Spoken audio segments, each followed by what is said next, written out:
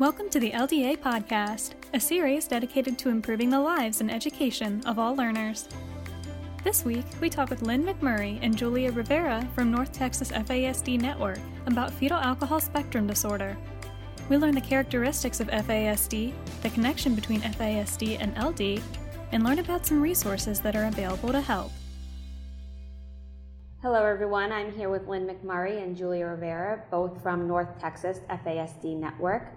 The FASD Network is a group of parents whose mission is to provide support and resources for parents, caregivers, as they navigate through the journey of fetal alcohol spectrum disorder and increase awareness of FASD in the community through education and advocacy. Thank you for joining me, Lynn and Julia. Thank you for having us. Good. So let's just begin by what is fetal alcohol spectrum disorder? I'll take that. This is Julia Rivera. Fetal alcohol spectrum disorder is a range of characteristics that result from exposure of an embryo or fetus to alcohol. It is not a rare disorder. Recent estimates are that it affects between 2 and 5% of the first graders in the United States today. So it's not something that you see once in a career. It's something that is pretty commonplace. Despite that, it is not diagnosed in the vast majority of cases. The kids may have a diagnosis such as ADHD and learning disabilities. However, they probably do not have the diagnosis of fetal alcohol spectrum disorder because it's not particularly well known. Most people have heard of fetal alcohol syndrome, which has facial markers and is associated with small in stature and a low IQ. The recent changes encompass children that fall outside that description. Fetal alcohol spectrum disorder does include fetal alcohol syndrome, but it also includes alcohol-related neurodevelopmental disorder, neurological disorder with prenatal alcohol effects, and partial FAS, or partial prenatal alcohol syndrome, which is kind of an obsolete description, but still out there with some individuals, and alcohol-related birth defects. The impact of alcohol on the developing embryo or fetus is profound. We have kind of a pattern that emerges. It's not really a checklist. Not every kid will have every symptom. But the characteristics that emerge are neurological, neurocognitive defects, adaptive functioning defects, and self-regulation defects. They can be kind of lumped together under those general categories. As far as neurocognitive deficits, you'll see problems with executive functioning, organizing, prioritizing, initiating action, self-monitoring, judgment, transitioning, general executive functioning deficits, but we also have problems with abstractions. These kids have a great deal of difficulty with concepts that are abstract. This includes cause-effect relationships. They just don't get cause-effect relationships in a normal manner. Predicting outcomes, having foresight, that's something that they often lack. Working memory is also impacted. Their memory is inconsistent. They have days where their memory seems to be fairly okay, and then other days where the memory is not working. It's like living in a house with faulty wiring. Sometimes you can flip the light switch on and it works, and sometimes you turn the light switch on and it doesn't work. It's kind of an on again, off again. So the working memory is problematic. Slow processing speed. They take a while to process what is said to them, very commonly. Again, that's a neurocognitive deficit. Learning disabilities, it is the leading non-genetic cause of learning disabilities. And it also impacts receptive language. These kids are generally chatty, very good in the expressive language, but receptive language is a different story, that they are limited in their receptive language. As far as self-regulation, the second major category of symptoms, these kids often have trouble sleeping. They have trouble calming and resting to have a normal sleep pattern. They have trouble with their attention. They have trouble with their sensory needs often. They're very impulsive. And emotional regulation. These kids will rage. They will become physically aggressive with little or no provocation, which is puzzling and alarming to all concerned. And this is well beyond the age that you would perhaps expect that at 2s or 3s, on up into preschool, the elementary school, and even beyond. They do have problems with their self-regulation, and that is a primary characteristic. Finally, their adaptive functioning. Socially, and maturity-wise, they are not at the level of their peers. Our rule of thumb is that they're about half their age.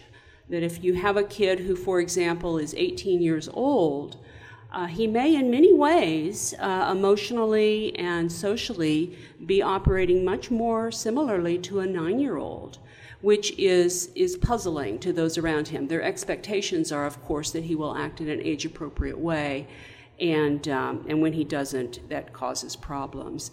Their daily living skills generally lag far behind what you would expect. They do have perseveration, which is a problem that is known to be associated with all sorts of brain damage, where an idea or a concept or a movement will be stuck in their heads and they simply can't get past it. They keep engaging in the behavior or wanting something far, far beyond what is reasonable at all. These kids often have a normal to even high IQ, and yet their neurocognitive abilities, their adaptive functioning, and their self-regulation skills do not match that high IQ. So it sounds like it goes across social development, behavioral development, as well as cognitive development. And one thing that you mentioned there was learning disabilities. So is this a type of learning disability, or is FASD co-occurring with a learning disability? Can you help kind of distinguish between the two? My understanding is it's best seen as a consequence that fetal alcohol spectrum disorder causes learning disabilities, that is one possible result of exposure of the embryo or fetus to alcohol. It literally damages their brains. And I know Lynn will talk a little bit more about this, but it damages the brain on a number of levels. So what happens to the brain?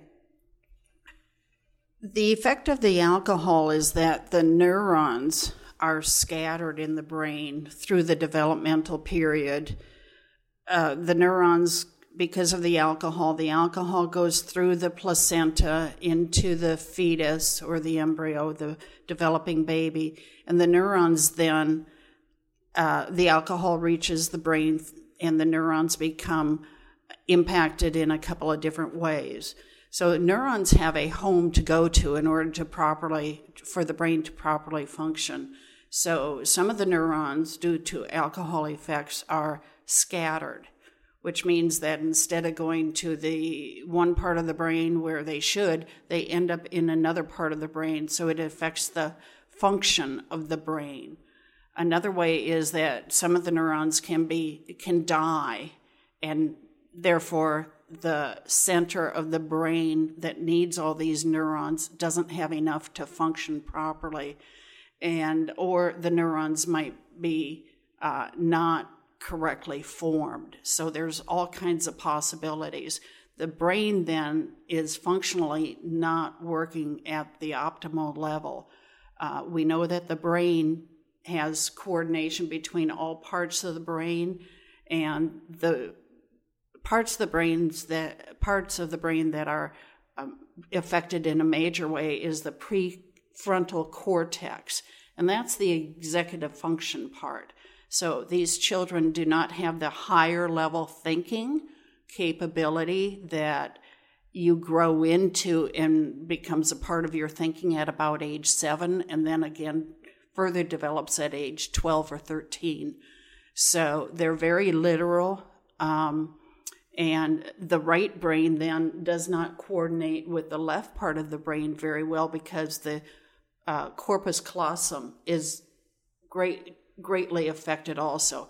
That is the highway that transfers information back and forth to have the brain right hemisphere talk to the left hemisphere. So if a child is impulsive, that could be the right hemisphere of the brain, and yet the left part is the logical or thinking part, and if that highway is not properly connected, then impulsivity, there is no kind of like brakes on the impulsivity, and that causes a lot of problems because you might find that the children steal, what we call in quotes, but it's a two-concept idea. One is that is a abstract theory. It's an abstract concept, and without that higher level thinking, they don't know that it's stealing because ownership is abstract. The other thing is, if they do kind of recognize that that belongs to somebody else, the impulsivity takes over, and then they don't have that stop to say, wait a minute, what will be the consequences for this? So the impact on the brain is profound. It is lifelong. There is no cure. And these children look normal, and as Julia said, the expressive language is superb. They talk normal, and yet invisible disability, they cannot succeed unless the diagnosis is recognized or the disability is recognized. Is it difficult to get that disability recognized, and why, and how could families have more of a proactive approach when they approach their pediatrician or approach a neurologist who would be making the diagnosis? Well, that's one of the reasons why it is so rarely recognized or not recognized enough in our children is that FASD is a medical diagnosis, and yet a lot of the symptoms, we call the behaviors symptoms, because when they have the behaviors, a child with the spectrum, the higher end of the spectrum, is telling us that they're overwhelmed, that they don't understand. So it's a communication. And we're in the mental health arena because of those behaviors. And the mental health professionals have not been trained in FASD because it's a medical diagnosis. So it's the silo effect that we've all heard about in these professional areas. However, with the update of the DSM-5, we are in the DSM-5, and the reason we so wanted to be in there was to increase the understanding of FASD and also increase the diagnosis. But that process is coming slow because the mental health community has not been trained to recognize FASD. Now, the new name for it through the DSM is neurodevelopmental disorder, prenatal alcohol effects. So we've got another new name, and it is quite a complex diagnosis in that manner. Not every pediatrician can diagnose, and the issue is you hear about adoptive families because it's much easier to tell an adoptive parent that their child is affected by alcohol rather than a birth mother that has affected her child. However, we honor the birth mothers. We know that no birth mother wants to hurt their child, and there are some other issues going on. So we'll talk a little bit about resources. NOFAS, NOFAS.org, does have a support system, and there is a Facebook page that welcomes birth mothers as well as adoptive mothers. So it's across the whole population, across all socioeconomic populations. So I don't know if this is a question you can answer or not. I was recently pregnant about 2 years ago, and my my OBGYN indicated that it would be okay if I had a drink every now and then. Is that advice that one should take, or? In short, no. There is no known safe amount. We've probably heard that before. And as little as 1 drink a week has been demonstrated to result in damage to the developing child. So the safe amount is 0. We would go so far as to say that if you're a fertile, sexually active woman of childbearing age, either don't drink or use birth control, your choice. But we don't want to damage an embryo before the mother even knows that she's pregnant. And let me add one other point too there. The reason you don't drink during all 9 months, and even when you're breastfeeding, you shouldn't be drinking alcohol or taking drugs, is that the brain continues to form all 9 months. Mm-hmm. And so even at the 8th or 9th month, the brain is still forming, and you just don't want, you want to be safe and keep your baby safe. So avoid alcohol throughout the pregnancy, no matter what your OBGYN says. Part of the problem, as I understand it, is that a developing child, an unborn child, and even a newborn child up to about 3 months, has no functioning liver. So once the alcohol's in there, it's very, very difficult for the child to process it. Consequently, the alcohol that the baby has in their bloodstream can surpass that of what the mother has in her bloodstream, because they just simply don't have a way to digest it properly. Great. That's great advice. I thank you for that, because I know I've received different advice from my OBGYN, so might as well just ask here and clear the air. You did mention how the brain is affected, and we know the brain has some neuroplasticity. So are there strategies that either teachers or parents can use if they have the FASD diagnosis, or if they suspect an FASD diagnosis, to kind of help their children? Absolutely, absolutely. Often when these kids make mistakes, or behavior presents itself, the knee-jerk reaction tends to be, well, let's give them a consequence. Let's give some sort of, deprive them of a privilege or spank them or whatever the consequence is for poor behavior. Sadly, that does not work with these children at all. It generally backfires pretty miserably. So traditional parenting techniques often do not work with these kids. So parents who find themselves raising a child that's impacted by FASD would be well advised to do some research. And there's plenty of sites on the web that are specific for FASD children. It's good to model behavior. It's good to show them how to do things rather than just telling them. Role play works with them, coaching. We should be sure to mention a specific book, and that is Trying Differently Rather Than Harder by Diane Melvin. She established the neurobehavioral model, which is one approach in dealing with these children, and it definitely is very effective. It's certainly not the only one. The bottom line with any of these strategies, though, is to just step back and to change the paradigm, to look at the child's behavior and look at the child's deficit through the lens of expected deficits given this diagnosis.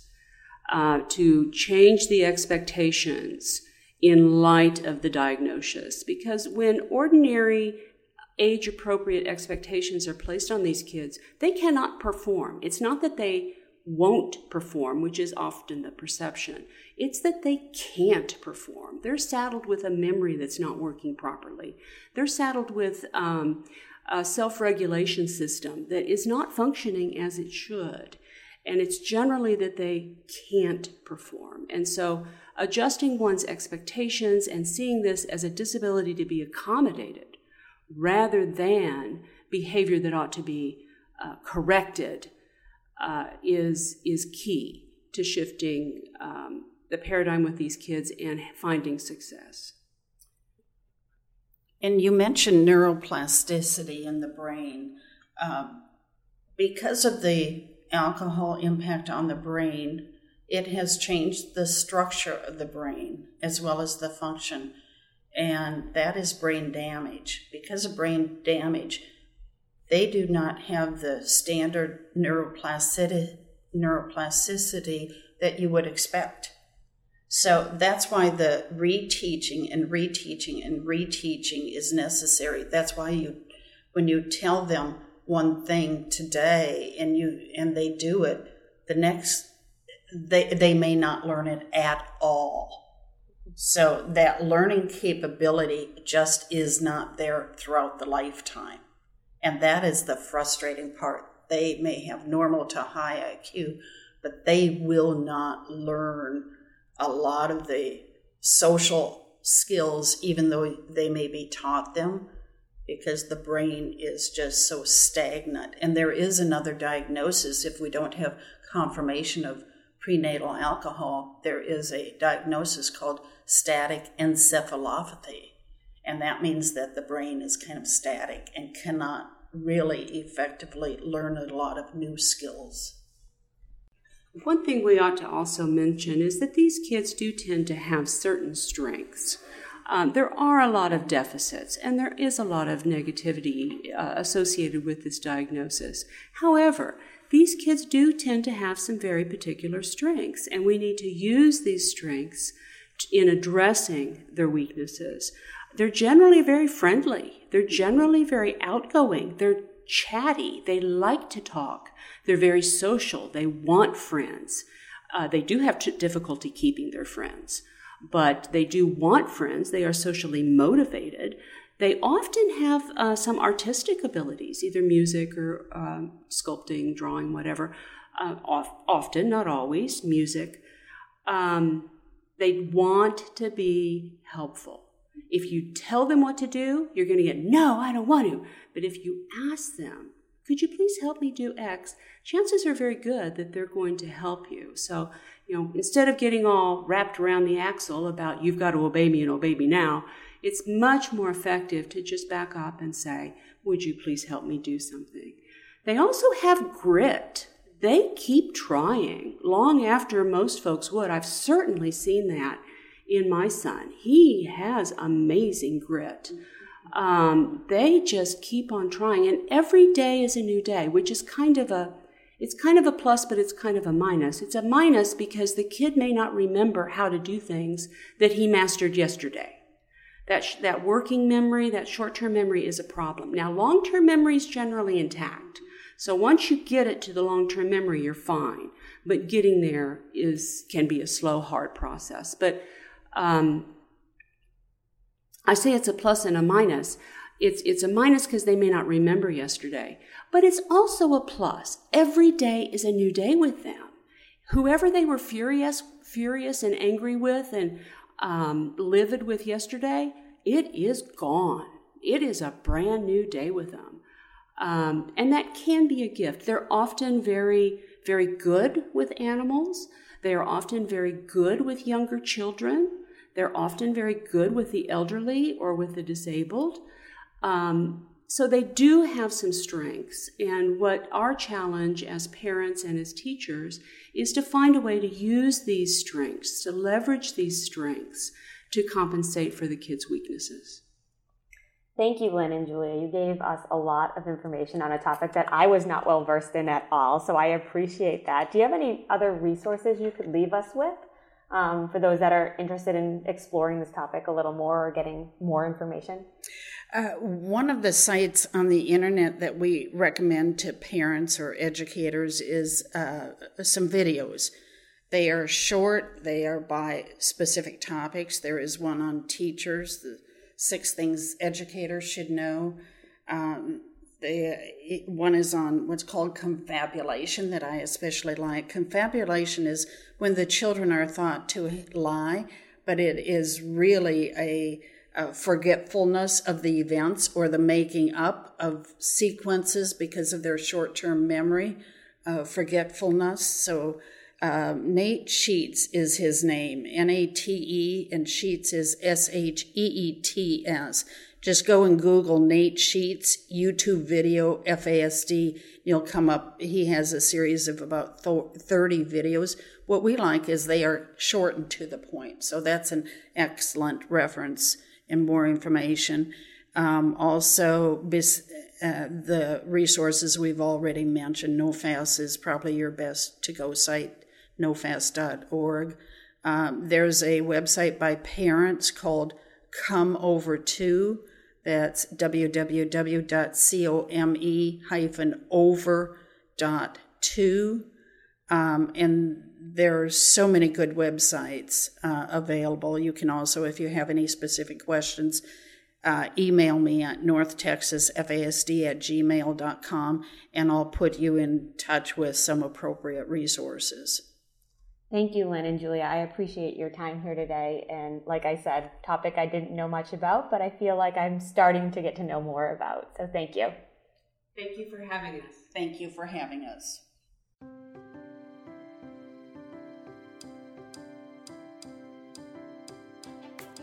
Thank you for listening to the LDA podcast. This series was made possible by the Learning Disabilities Foundation of America. Our theme music is Little Idea by Scott Holmes.